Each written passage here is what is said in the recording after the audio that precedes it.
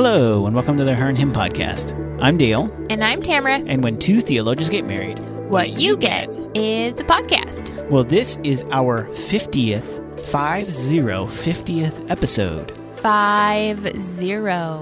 Wow. That feels like made some kind of milestone, yeah. I mean, maybe two of our listeners made it with us. Do you want to make a speech? I would like to thank myself. I would like to thank you being the him to my her. Had to think about that. Make sure I said it the correct way. I'd like to thank my children for being asleep so we could record this 50th episode. It wouldn't be a celebration if they were awake. Right. It would be chaos. So we're celebrating with some energy drinks. Cheers. Cheers. Well, we'd like to thank all of you who have been listening with us and who have been on this journey with us. Right. Our two listeners. I thank them already.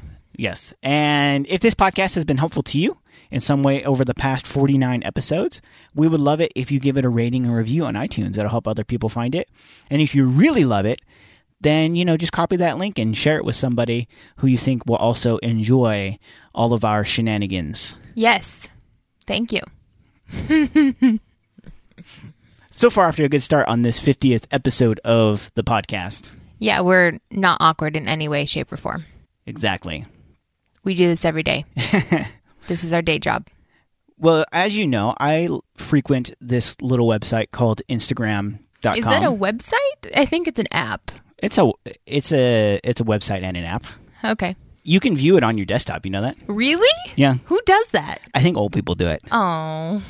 I didn't even know that you could view it on desktop. I thought it was only an app. Maybe you're the old one. You don't even know how Instagram works. There's probably very limited functions on your desktop. It is you can more only limited, view, you can't post. Right. So all of the creepy stalkers on Instagram who only view stuff can be sitting there on their desktop, like scrolling through while they're supposed to be working. Yeah, I have a friend who's a little bit older who took a picture of an Instagram post that he was viewing on his laptop and texted it to me. All right. Like, dude, how old are you? That's... Yep. We all know that person, or many of them. Right. But one of my favorite Instagram accounts right now is this account called Be a Man. Oh, yes. It's super funny. It's this dude. It's not super funny. Who I think he was originally on TikTok, but then now he reposts everything to Instagram. And it's just this middle-aged dude from Boston who posts tips on how to be a man in a thick Boston accent. And they're all jokes, obviously, because this advice is terrible. So he'll say things like, spend $50,000 on a truck, but don't use it to do any truck stuff. Be a man. Or if you drop an ice cube, don't pick it up. Just kick it under the fridge. Be a man. That one feels very real. Yeah. Or this one. If your girl tells you to get in touch with your emotions, punch a hole in the wall. Be a man. Perfect advice. Exactly. And so obviously he's poking fun at some of the silly things that men do, particularly a certain kind of man in this kind of old school, tough guy, toxic masculinity kind of way. And for many of us, it's kind of like the masculinity of our fathers. And so that's kind of why it's funny, because it's like kind of laughing at your own trauma, because this is the kind of manhood that we grew up with. And it's this particular kind of masculinity that, we can joke about, but really, as we look at that kind of brand of what it means to be a man, and someone telling us be a man, there's actually a lot of danger in that, and there's a lot of toxicness that comes out of that, particularly when that kind of masculinity is in a place of power. Right, which we've been seeing a lot about that in one particular Christian leader these days. I mean, you said one particular Christian leader? I mean, many Christian leaders. But there's one who it just kind of keeps resurfacing for him. He keeps making the same errors, and they seem to be growing. So maybe he's not learning from his past mistakes. He's repeating them and making sure they're larger than the previous one. Yeah, and so who are you talking about when you're making reference to one particular leader? I'm talking about Mark Driscoll.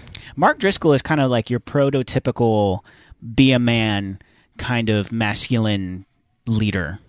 And he used to be the pastor of a church in Seattle, a large church called Mars Hill. And when I was really young, I actually listened to a lot of Mark Driscoll. Did you listen to Mark Driscoll I didn't. in your younger days? Yeah, it was more kind of like that young, restless, reformed kind of brand of evangelicalism. And he was kind of like the poster boy for that and kind of like the spokesperson for that contingency of people. And he's always been like kind of brash and sometimes foul-mouthed and always telling people to be a man, yelling at people, "Who do you think you are?" like from the pulpit. Goodness. And that kind of stuff. And really that style of leadership cost him his church in Seattle a number of years back. And the church actually ended up dissolving and no longer exists as a result of that. And there was kind of this moment where he had a hiatus. He had this, I don't know if you remember like the interview he had with Brian Houston, where he was very apologetic. And, basically his elder board kind of pushed him to resign basically because of, toxic leadership and kind of verbal abuse and intimidation and all these kinds of things. And it seemed like, maybe he had learned some lessons, but after a short hiatus, he planted a new church in Arizona. And, I feel like a lot of people were rooting for him and saying like, hey, like this is a fresh start, or maybe those apologies were sincere. Maybe things will be different this time. But that appears not to have been the case. Yeah, there's been a lot of reports that have come out in the last couple months. I think it's been a couple months now since the first one made its way into the public eye. And really what people are accusing him is the same thing that happened at Mars Hill, which is this toxic leadership, abuse, verbal abuse, and complete mistreatment of people on staff and people within the congregation itself. And so we've seen two really lengthy reports that have come out. I didn't read every word on them. They were pretty full. But one of the reports was written by Julie Roys.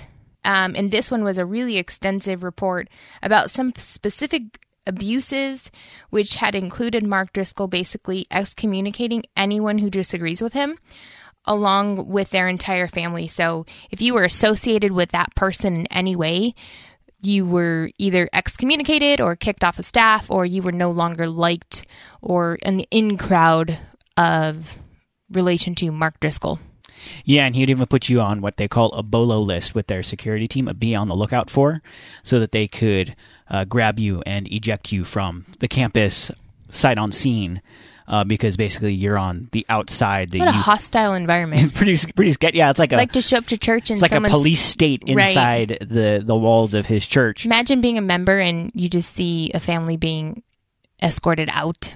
Yeah. Like a whole family who just showed up on a Sunday morning. And Mark Driscoll just tailing behind saying, "Who do you think you are? Yeah. Be a man." But this report by Julie Royce, it really centered on one instance in particular, and this one hit, I guess, pretty close to home for Mark Driscoll, literally, in that it involved his teenage daughter and a teenage boy that was in the youth group, and they had started dating, and I guess this young man kissed his daughter. Oh, and no. That basically brought down hellfire from Mark Driscoll. And now that boy, along with his entire family, has been excommunicated from the church. They've been kicked out. They're on a BOLO list. And it's actually pretty crazy, like the way it went down, in that once Driscoll found out about this, he sent one of his other pastors to pull the kid out from, it was like a midweek event. I can't quite remember if it was like a band practice or it was a youth group or men's event or whatever it was. And he pulled him into his office and locked him in the office and basically started interrogating him and then belligerently berating him and profanity-laced threats and all kinds of things, and then basically kicked him out. And it was shortly thereafter that the entire family was basically told, like, hey, you can't come back here ever again. And now that family is suing Driscoll's church for wrongful imprisonment of their son, which that's pretty traumatic for that young boy. I mean, for anyone to be locked into an office and feel like you have no escape and someone's just sitting there yelling at you all day, that's pretty traumatizing. But I think even more so for someone who's younger, like a young teenage boy, that has to be a really traumatic event for him. Yeah, so that's pretty toxic. But then it gets worse from there. Because then after that, what Driscoll did is he had a private investigator hired to follow this family around to see about their comings and goings, I guess maybe to see if he could find anything incriminating so that he could discredit them or something. Yeah, it probably had to do with them suing him. Yeah, literally the private investigator and the whole security team knew exactly where the members of this family were at any given moment, and they had like an open text thread basically chronicling the movements of this. They had their house staked out. They would follow them in cars. And so it's just like this crazy, like hyper paranoia that is around this kind of need for control. And what's crazier than that is that even if you associate with someone who has been excommunicated in such a way, that puts you at risk. And there's like a couple of instances where I guess a picture came up on social media with someone who is in leadership at the church with someone who used to be in leadership at the church but who's been excommunicated. I think it was actually the wives of those two families. Okay. Yeah. And basically the husband got called into the office and said, hey, I think the exact words are, you need to get control of your wife. Yikes. And to tell her to disassociate with this riffraff. And they're like, we can't tell you what to do, but we do control whether you're in leadership at this church or not. And so really, if you want to continue to be here and not be on the outs yourself, then you need to disassociate from these people and they need to be dead to you. Yeah, so it's a major abuse of power, not only from Mark Driscoll, but then him empowering those beneath him to abuse their powers as well. And so you really see this domino effect starting with Mark Driscoll and his toxic leadership style moving down to those who serve beneath him. Yeah, and there's even like a rating system that you are assigned, like the level of trust between 1 and 10. And like 10 is like Mark Driscoll's wife and his family, and like 1 is like you're basically out of there. And so everybody on the staff and everybody on the security team is ranked in terms of their number 1 to 10. And the higher you are in that ranking, the more access you have to Mark Driscoll and his family, and the lower you are, the less access you have to their family. And basically, if you associate with someone who's on a BOLO list, then you immediately get downgraded, and you might even get fired or kicked out of the church at that point. And so it's like this crazy like hierarchy of loyalty above everything, unquestioning loyalty. And it's almost like the mafia at a certain point, where there's like threats of violence and maybe dismemberment, basically, if you don't fall in line like absolutely to the T. Yeah, and we even end up seeing another report that was published by the former director of security, and he had published a really long open letter outlining some of the details from his own perspective. And I remember reading the beginning of it, and a lot of the reason why he said he wanted to write this and to be as detailed as possible is because so many people were writing off the stories that had come out before he decided to write this. And he really wanted to give these victims some backing in regards to what he had personally seen being the director of security.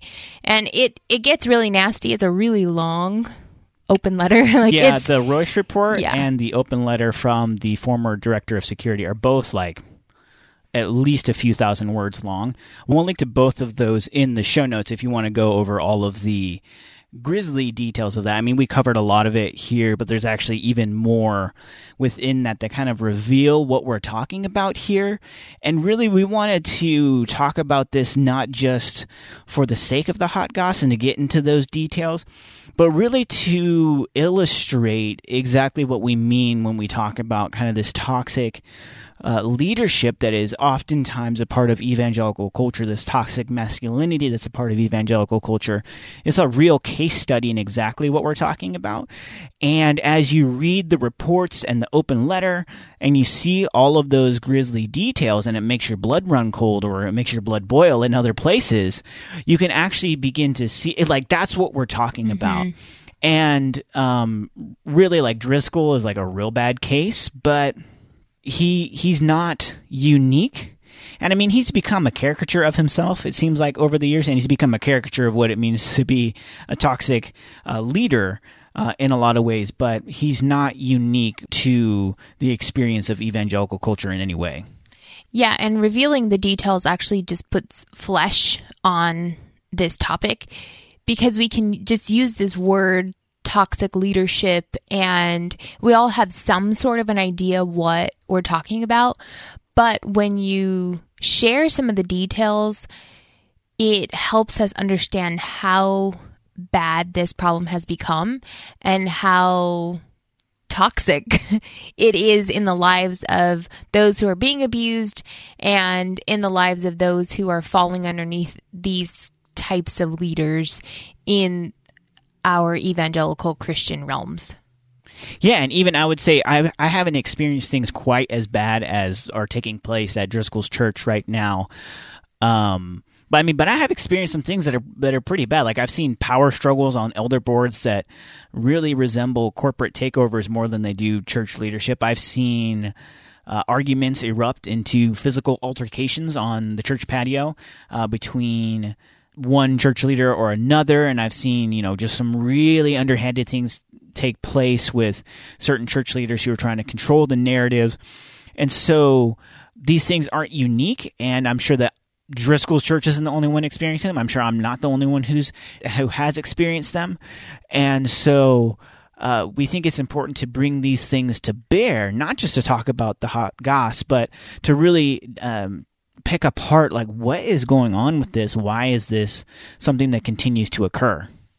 And instead of just continuing to pick apart these stories, the stories that have come to light from Mark Driscoll and even some of your own personal stories, we thought that it might actually be helpful to explore some of the toxic leadership moves that we find in the Bible and the types of damaging situations that they caused, because they're not only affecting the leadership and the team that's surrounding that person, but they have these long-lasting rippling effects far and wide into people that fall underneath the leadership.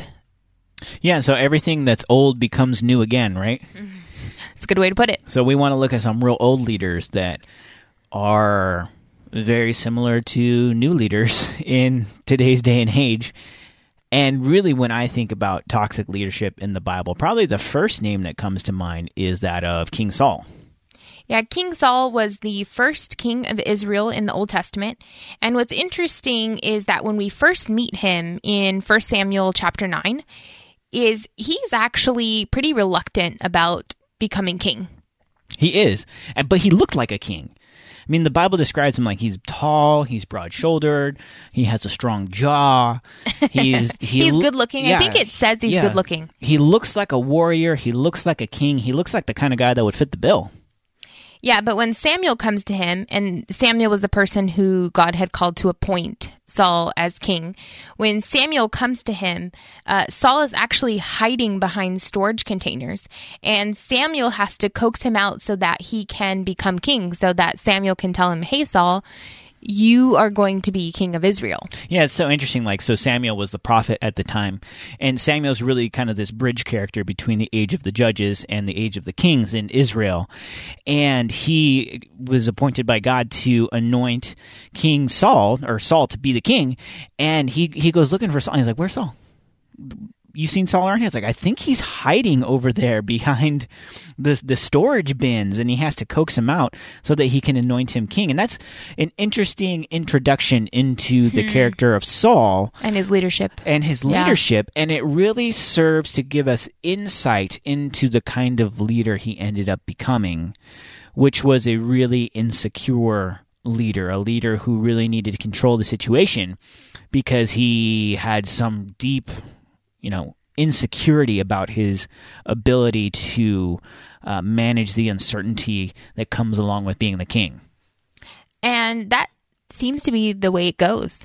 When you have an insecure leader, it's dangerous for the people that are underneath him. Right, like maybe the dude that's shouting at you to be a man is worried that he's not man enough. It's pretty telling. Yeah, and I think that actually gives us insight into the way that a toxic leader is usually a domineering leader as well. And that gives us just kind of insight into the internal struggles that these types of leaders have. Like those two traits usually go hand in hand. If they're insecure, they're most likely domineering as well. And that's a way of them trying to cover up those insecurities and trying to maybe even prove to themselves that those flaws that exist within them aren't really there, that they can overcome them somehow, and they overcome them through this really negative aspect of domineering and controlling those that are underneath them. Yeah, and really, like, leadership is a tough thing. Certainly. It's an uncertain thing. There's a phrase, heavy is the head that wears the crown. And so there's a lot of uncertainty involved. There's a lot of trust that you need to have in God leading you.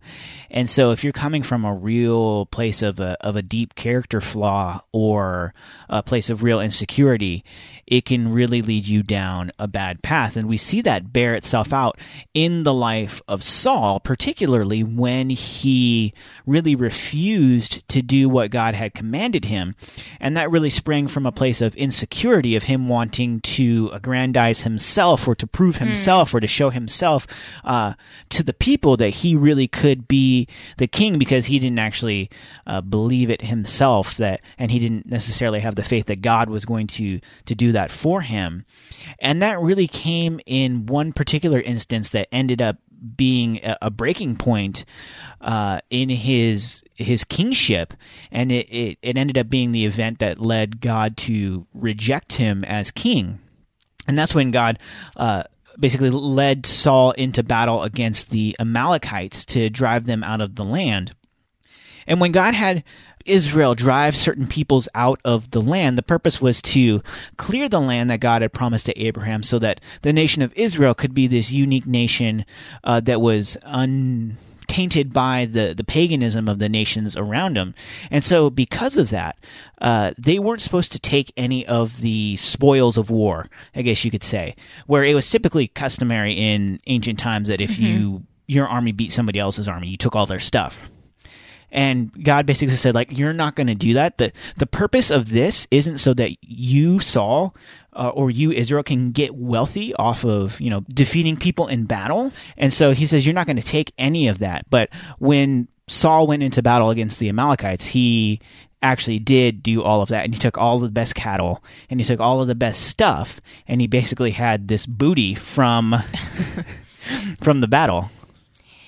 Yeah, and then Samuel came to him and actually confronted him on this, because Samuel was a prophet of the time, and obviously he was made aware of the fact that Saul had disobeyed God.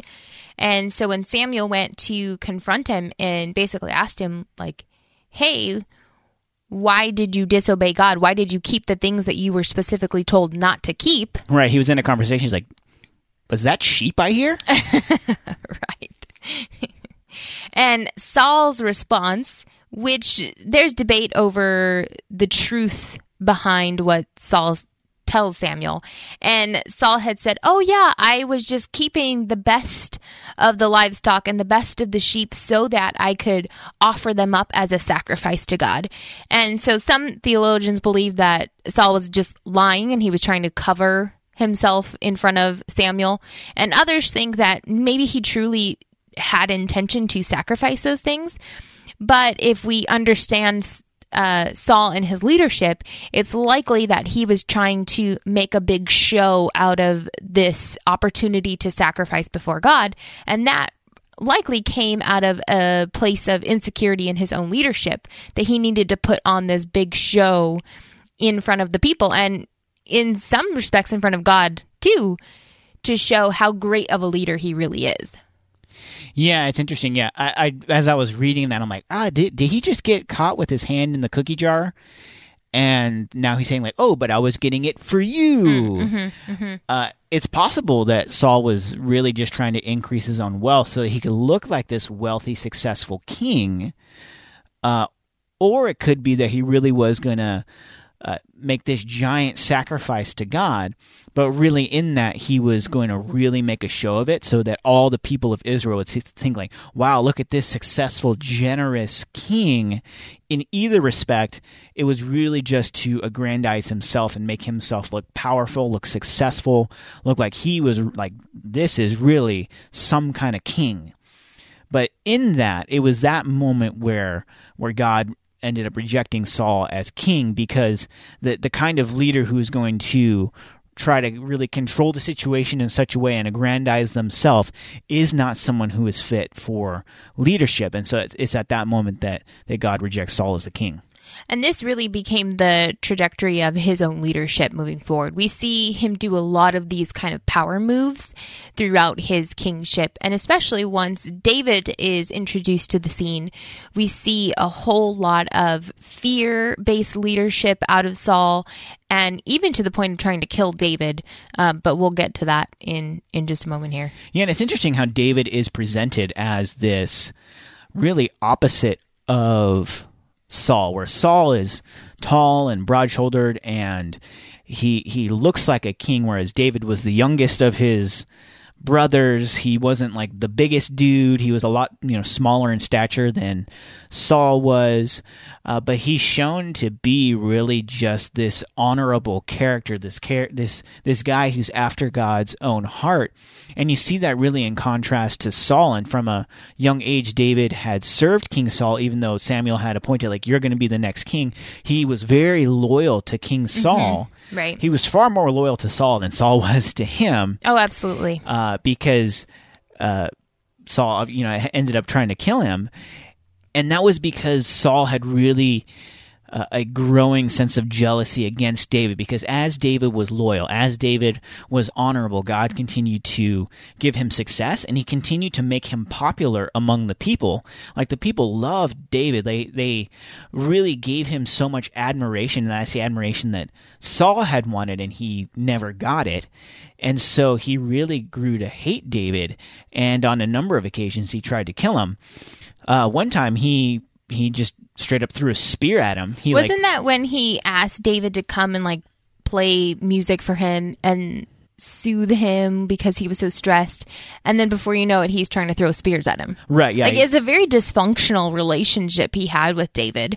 And it became dysfunctional once Saul was made aware that David was next in line for the king. Yeah. For the throne. And after that, David ended up going on the run. And Saul is basically hunting him down to try and kill him. He's trying to smear his name. He's trying to do everything that he can. And even in the midst of that, you see this contrast again, where David actually had an opportunity, not once, but twice, where he could have solved his own problem. When he could have snuck up on Saul and killed him. He had the upper hand in two different occasions where he could have ended this and ended Saul's life and basically become king right there. But he didn't want to be the one who was going to raise a sword against someone that God had anointed to be the king of Israel.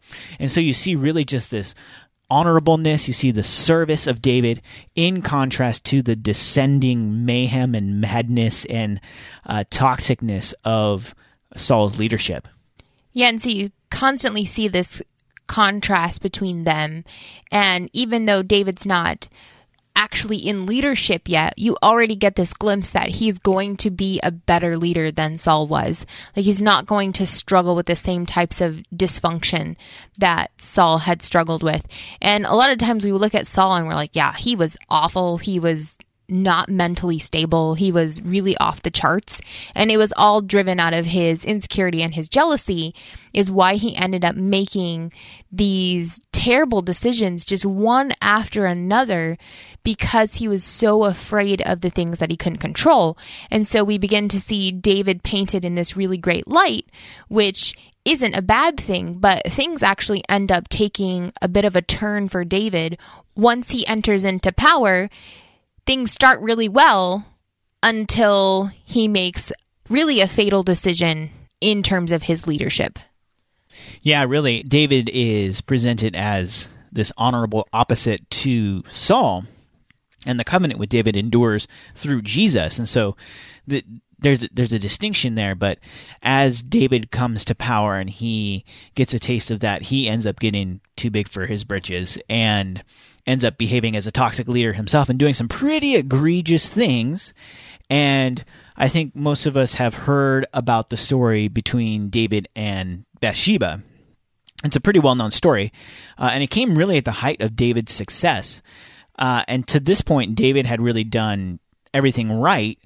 He'd been honorable and obedient to God, and he was at the height of his wealth and his power and success. But then one day he's standing on the roof of his palace, and he sees this beautiful woman named Bathsheba bathing on the roof of her home, and things take a downhill turn from there. Yeah, when David sees her, he is obviously very curious and interested. You have piqued my curiosity. Yes. A naked woman bathing. How delightful. So he asks his servants or his soldiers people, or his people, he's like, hey, who's that lady over there? And he said, hey, Jeeves, who's that lady?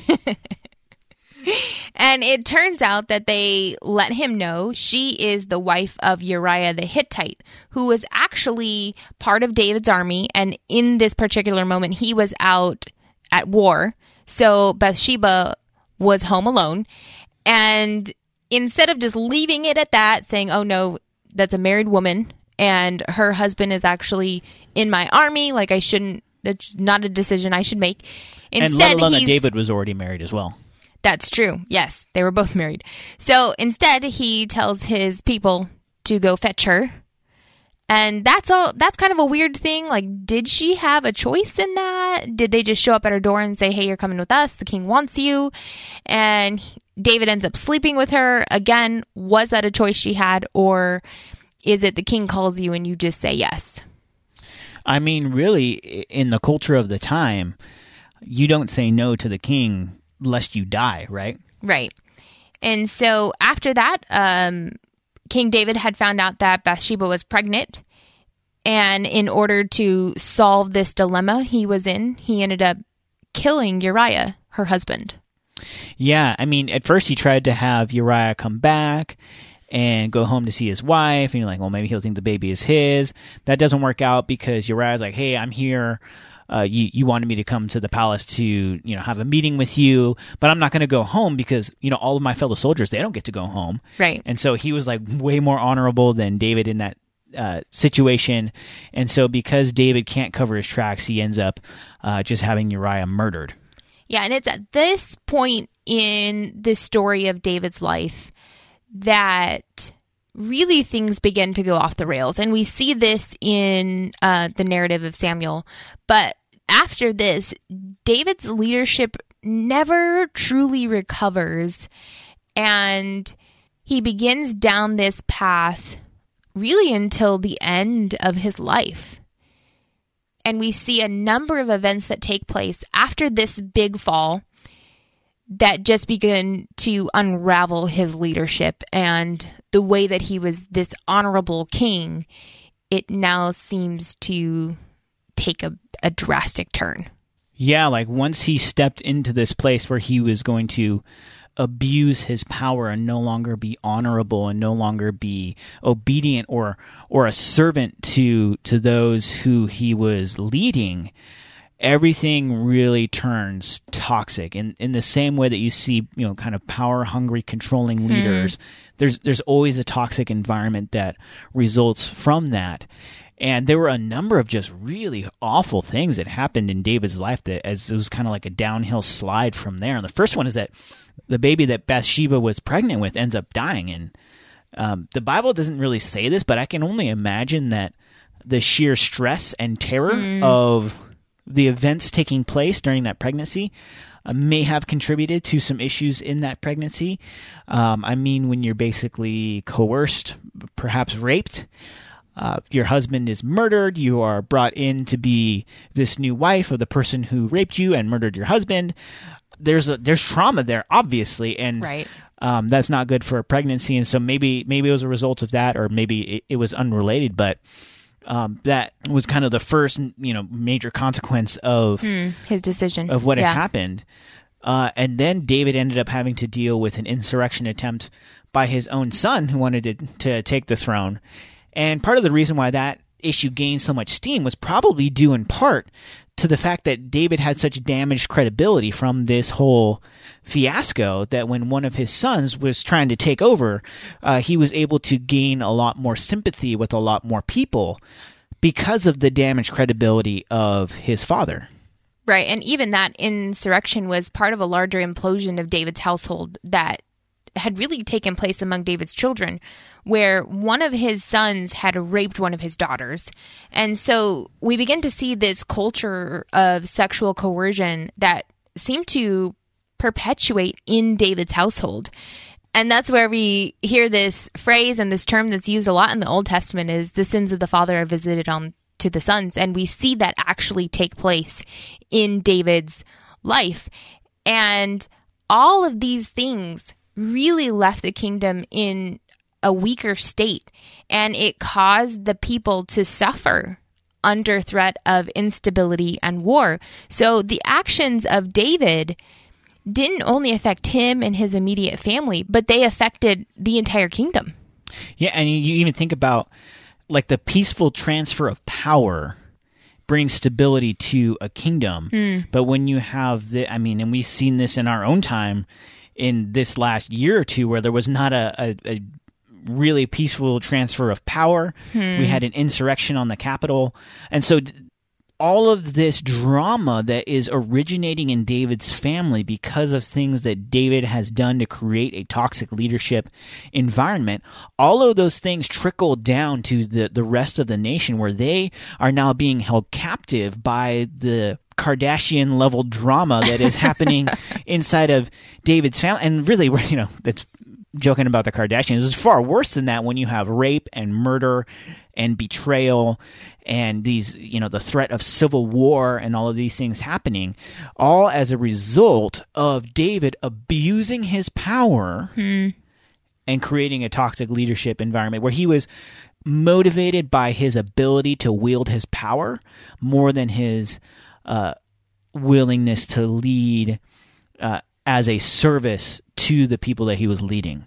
And as we look back on the leadership of David, I think we can do ourselves some real harm in today's time as we look at our leaders and try and compare them to David's leadership, because we oftentimes remember David as this man after God's own heart, and he is really the standard of how to lead well and how to serve God and how to serve people.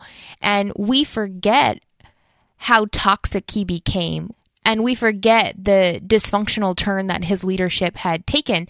And so sometimes we like to look at our leaders today and say, oh, well, hey, David sinned too. I mean, he did the whole Bathsheba thing. And we justify that in our own leaders and the flaws in our own leaders because we're trying to compare the sin of David to the sin of our leaders. But we have to remember that when David was called to be king and when David was called a man after God's own heart, that was all before the sin that had taken place. That was before this major life pivot in his leadership. Yeah, because you hear this a lot, like when we're trying to plug our nose and vote for a political candidate that is not a moral person. And we say, well, David had sinned. David, he slept with Bathsheba, and he is still a man after God's own heart, and he was this great leader. That's a real weird application of that text. Right. Because the story of David at the end of his life and Bathsheba, that's a cautionary tale of what it looks like to not be fit for leadership anymore. And the way that we know that that's the moral of the story is because once David took that turn, and that was the direction his life was headed, everything imploded. And so if that was at the beginning of his story, then he never would have been king, right? And so the fact that he continued to be king and the covenant that God made with him endured and was fulfilled in Jesus really says nothing about who David is. It says everything about the God who is faithful to his promises, regardless of how much of a jackwagon you end up being. Jackwagon. I've never heard of that phrase Yeah, before. and so we can't use that as a justification for enabling toxic leaders, whether that's toxic leaders in our local government, our national government, or toxic leaders in our churches. Say, well, everybody's flawed. Everybody makes mistakes. Everybody does things that they wish they shouldn't have. And that's true to a certain extent. Certainly. But you get to a certain threshold of toxicness and damage and rippling effects of, awful things that you do as a leader that really go to show you that you are not in a place where you should be in leadership, and we should not be endorsing your leadership because it is the kind of leadership that is leading to implosions. Right. And certainly we all sin. We all have flaws. But when you're in a place of leadership and those sins and flaws are heightened because you have power and authority, you shouldn't have power and authority. Like, that becomes the problem. The problem is the power that grows these sins and flaws within your life. And so in order to really get that handled, you probably need to step down from leadership so the Lord can begin to work on you in those areas. Because if the issue is leadership is bringing forth these sins, then let's do away with the leadership piece of it to help bring you down a road of redemption and recovery. Yeah, and it's always bizarre to me when people reference the story of David and make the exact opposite application of what that story was trying to convey. Right, yeah. Yeah, because David's story really ends rather sadly. Very sadly. You're very excited for him and you're rooting for him because of everything he endured through the kingship of Saul, and you're wanting him to be so much better, and he starts that way, and then it just kind of spirals, and you're just left feeling very discouraged, I think, with the life that he ended up living.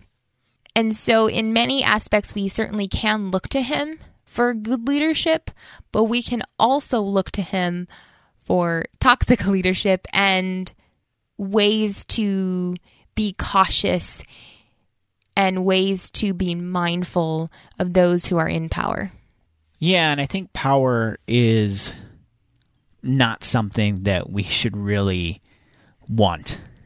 Because I think every time you see someone in the Bible who has power, and the more absolute that power is, the more problems tend to arise, even from the best of us, which you would think, like David from the earlier parts of his life, like he was the best of us. But then once he got the keys to the kingdom, that's when things, started to go south. And I think this is why in the New Testament, whenever we see church leadership established, it's always a plurality of leadership where that power is distributed among a number of people. And really in the Old Testament, God's like, you don't want a king. And they're like, we want a king. He's like, you don't want a king. The king's gonna it's true. The king is going to have a lot of power, and the king's going to have a lot of power over you. Are you sure that you want a flawed human being to have a lot of power over you? And they're like, yes. And so that's why they ended up getting the king. And so we see that kind of model reversed in the New Testament, where we see a plurality of leadership always leading over the church, and even in local expressions. Mm-hmm. And even going back to the Driscoll situation, where the reason why he was pulled from power in his church in Seattle on Mars Hill was because there was a plurality of leadership. And that plurality of leadership was able to keep him accountable and call him to account for the things that he was doing, whether it was surveilling people, whether it was berating people, abusing people. And that's eventually what ended up leading to him being removed from that leadership situation. And unfortunately, that ended up resulting in the dissolution of that church, which, we obviously don't want to see that happen to any church. But in many ways, that's better than them continuing to suffer under a toxic leader. You look in the church that he's in now, he structured the church differently so that wouldn't happen to him again. He beat the system. He basically is judge, jury, and executioner. Yeah. And he has a board of overseers, but that board of overseers is basically his friends from different parts of the country who can advise him. They're not members within his church. Right, and so they don't see him in day-to-day. They only know what he tells them. And so really they don't serve the function of keeping him accountable. And so now there is no one to keep him accountable. And so unfortunately, we can expect to see abuses continue and abuses continue to get worse, and for him to become more of a caricature of himself. It's unfortunate. I would have hoped that the situation in Seattle would have resulted in a different brand of leadership. But that, unfortunately, is not the case. And that's not the case in a lot of churches. And so we need to be aware of that. I think a lot of times we get really spiritually browbeaten of like, you need to listen to your pastor, you need to listen to your leaders, you need to submit to their authority. Yes, you do. But I think there comes a point when you can begin to question whether or not you are under a toxic form of leadership, particularly when you get into these real weird situations where you're being asked to surveil people, and I think we all know that feeling. Like, you know that feeling when you're in an abusive situation. Mm-hmm. There's a certain knot you get in your stomach. Yes. There's a certain discomfort. There's a certain sickness you feel come over you when you're in a weird situation where someone's wielding authority in a toxic and abusive way. I would say listen to that instinct. I wish I would have listened to that instinct earlier in my life. Yeah. When I was in situations where there was something just wasn't right. Yeah, and the Bible has never called anyone into leadership and to say they are without accountability. Like, no one is above accountability, and no one is above being held accountable for the actions that they've done. And even as Christians, we can't just say, well, that's between them and God. Like, we don't even see that in Scripture either. Within the church, within the body of Christ, we are held accountable to one another. And we are actually given the call to call people out. And not because we want to be malicious and we want to destroy them and we want to be evil, but because sin cannot continue to grow within the church, especially from our leaders. We have to be able to remove ourselves from toxic environments and to remove whatever is causing that environment to be toxic. And again, that doesn't mean that we don't care about grace and we don't care about forgiveness, but we should not allow sin to continue to function in that way. It should not have a place within the church, especially leading the church. Right, exactly. So all that to be said, if we've said this before and we'll say it again, that character matters way more than charisma when it comes to leadership. We tend to really admire charisma. We do. We put charisma in the places of authority.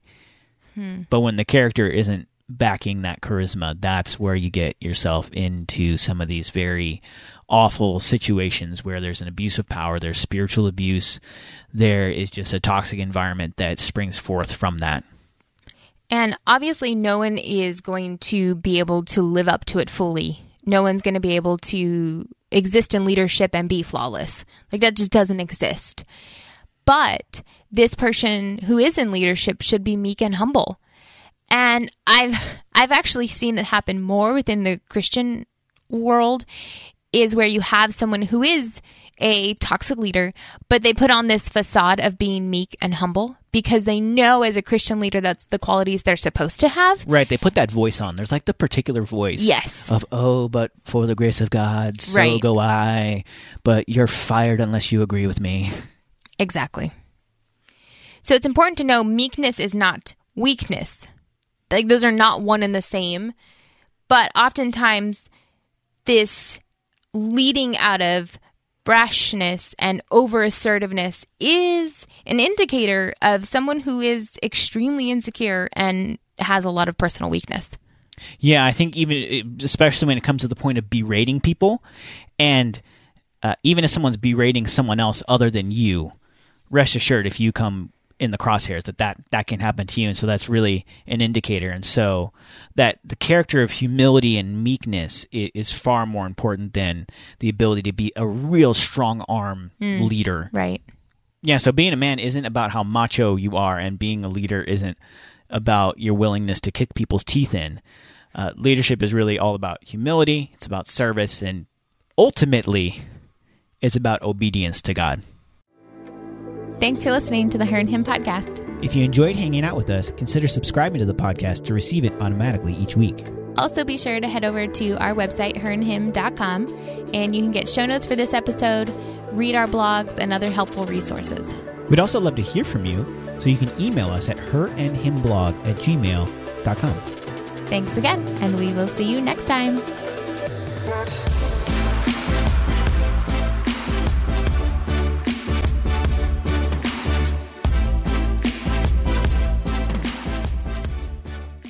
Hi, I'm Beckett Cook, host of The Beckett Cook Show. I lived as a gay man in Hollywood for many, many years until I had a radical encounter with Jesus 13 years ago. Since then, I've gotten my master's degree in seminary and published a book called A Change of Affection.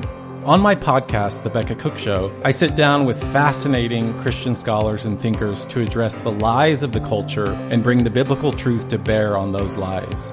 To start listening now, go to lifeaudio.com or search for The Beckett Cook Show on your favorite podcasting platform.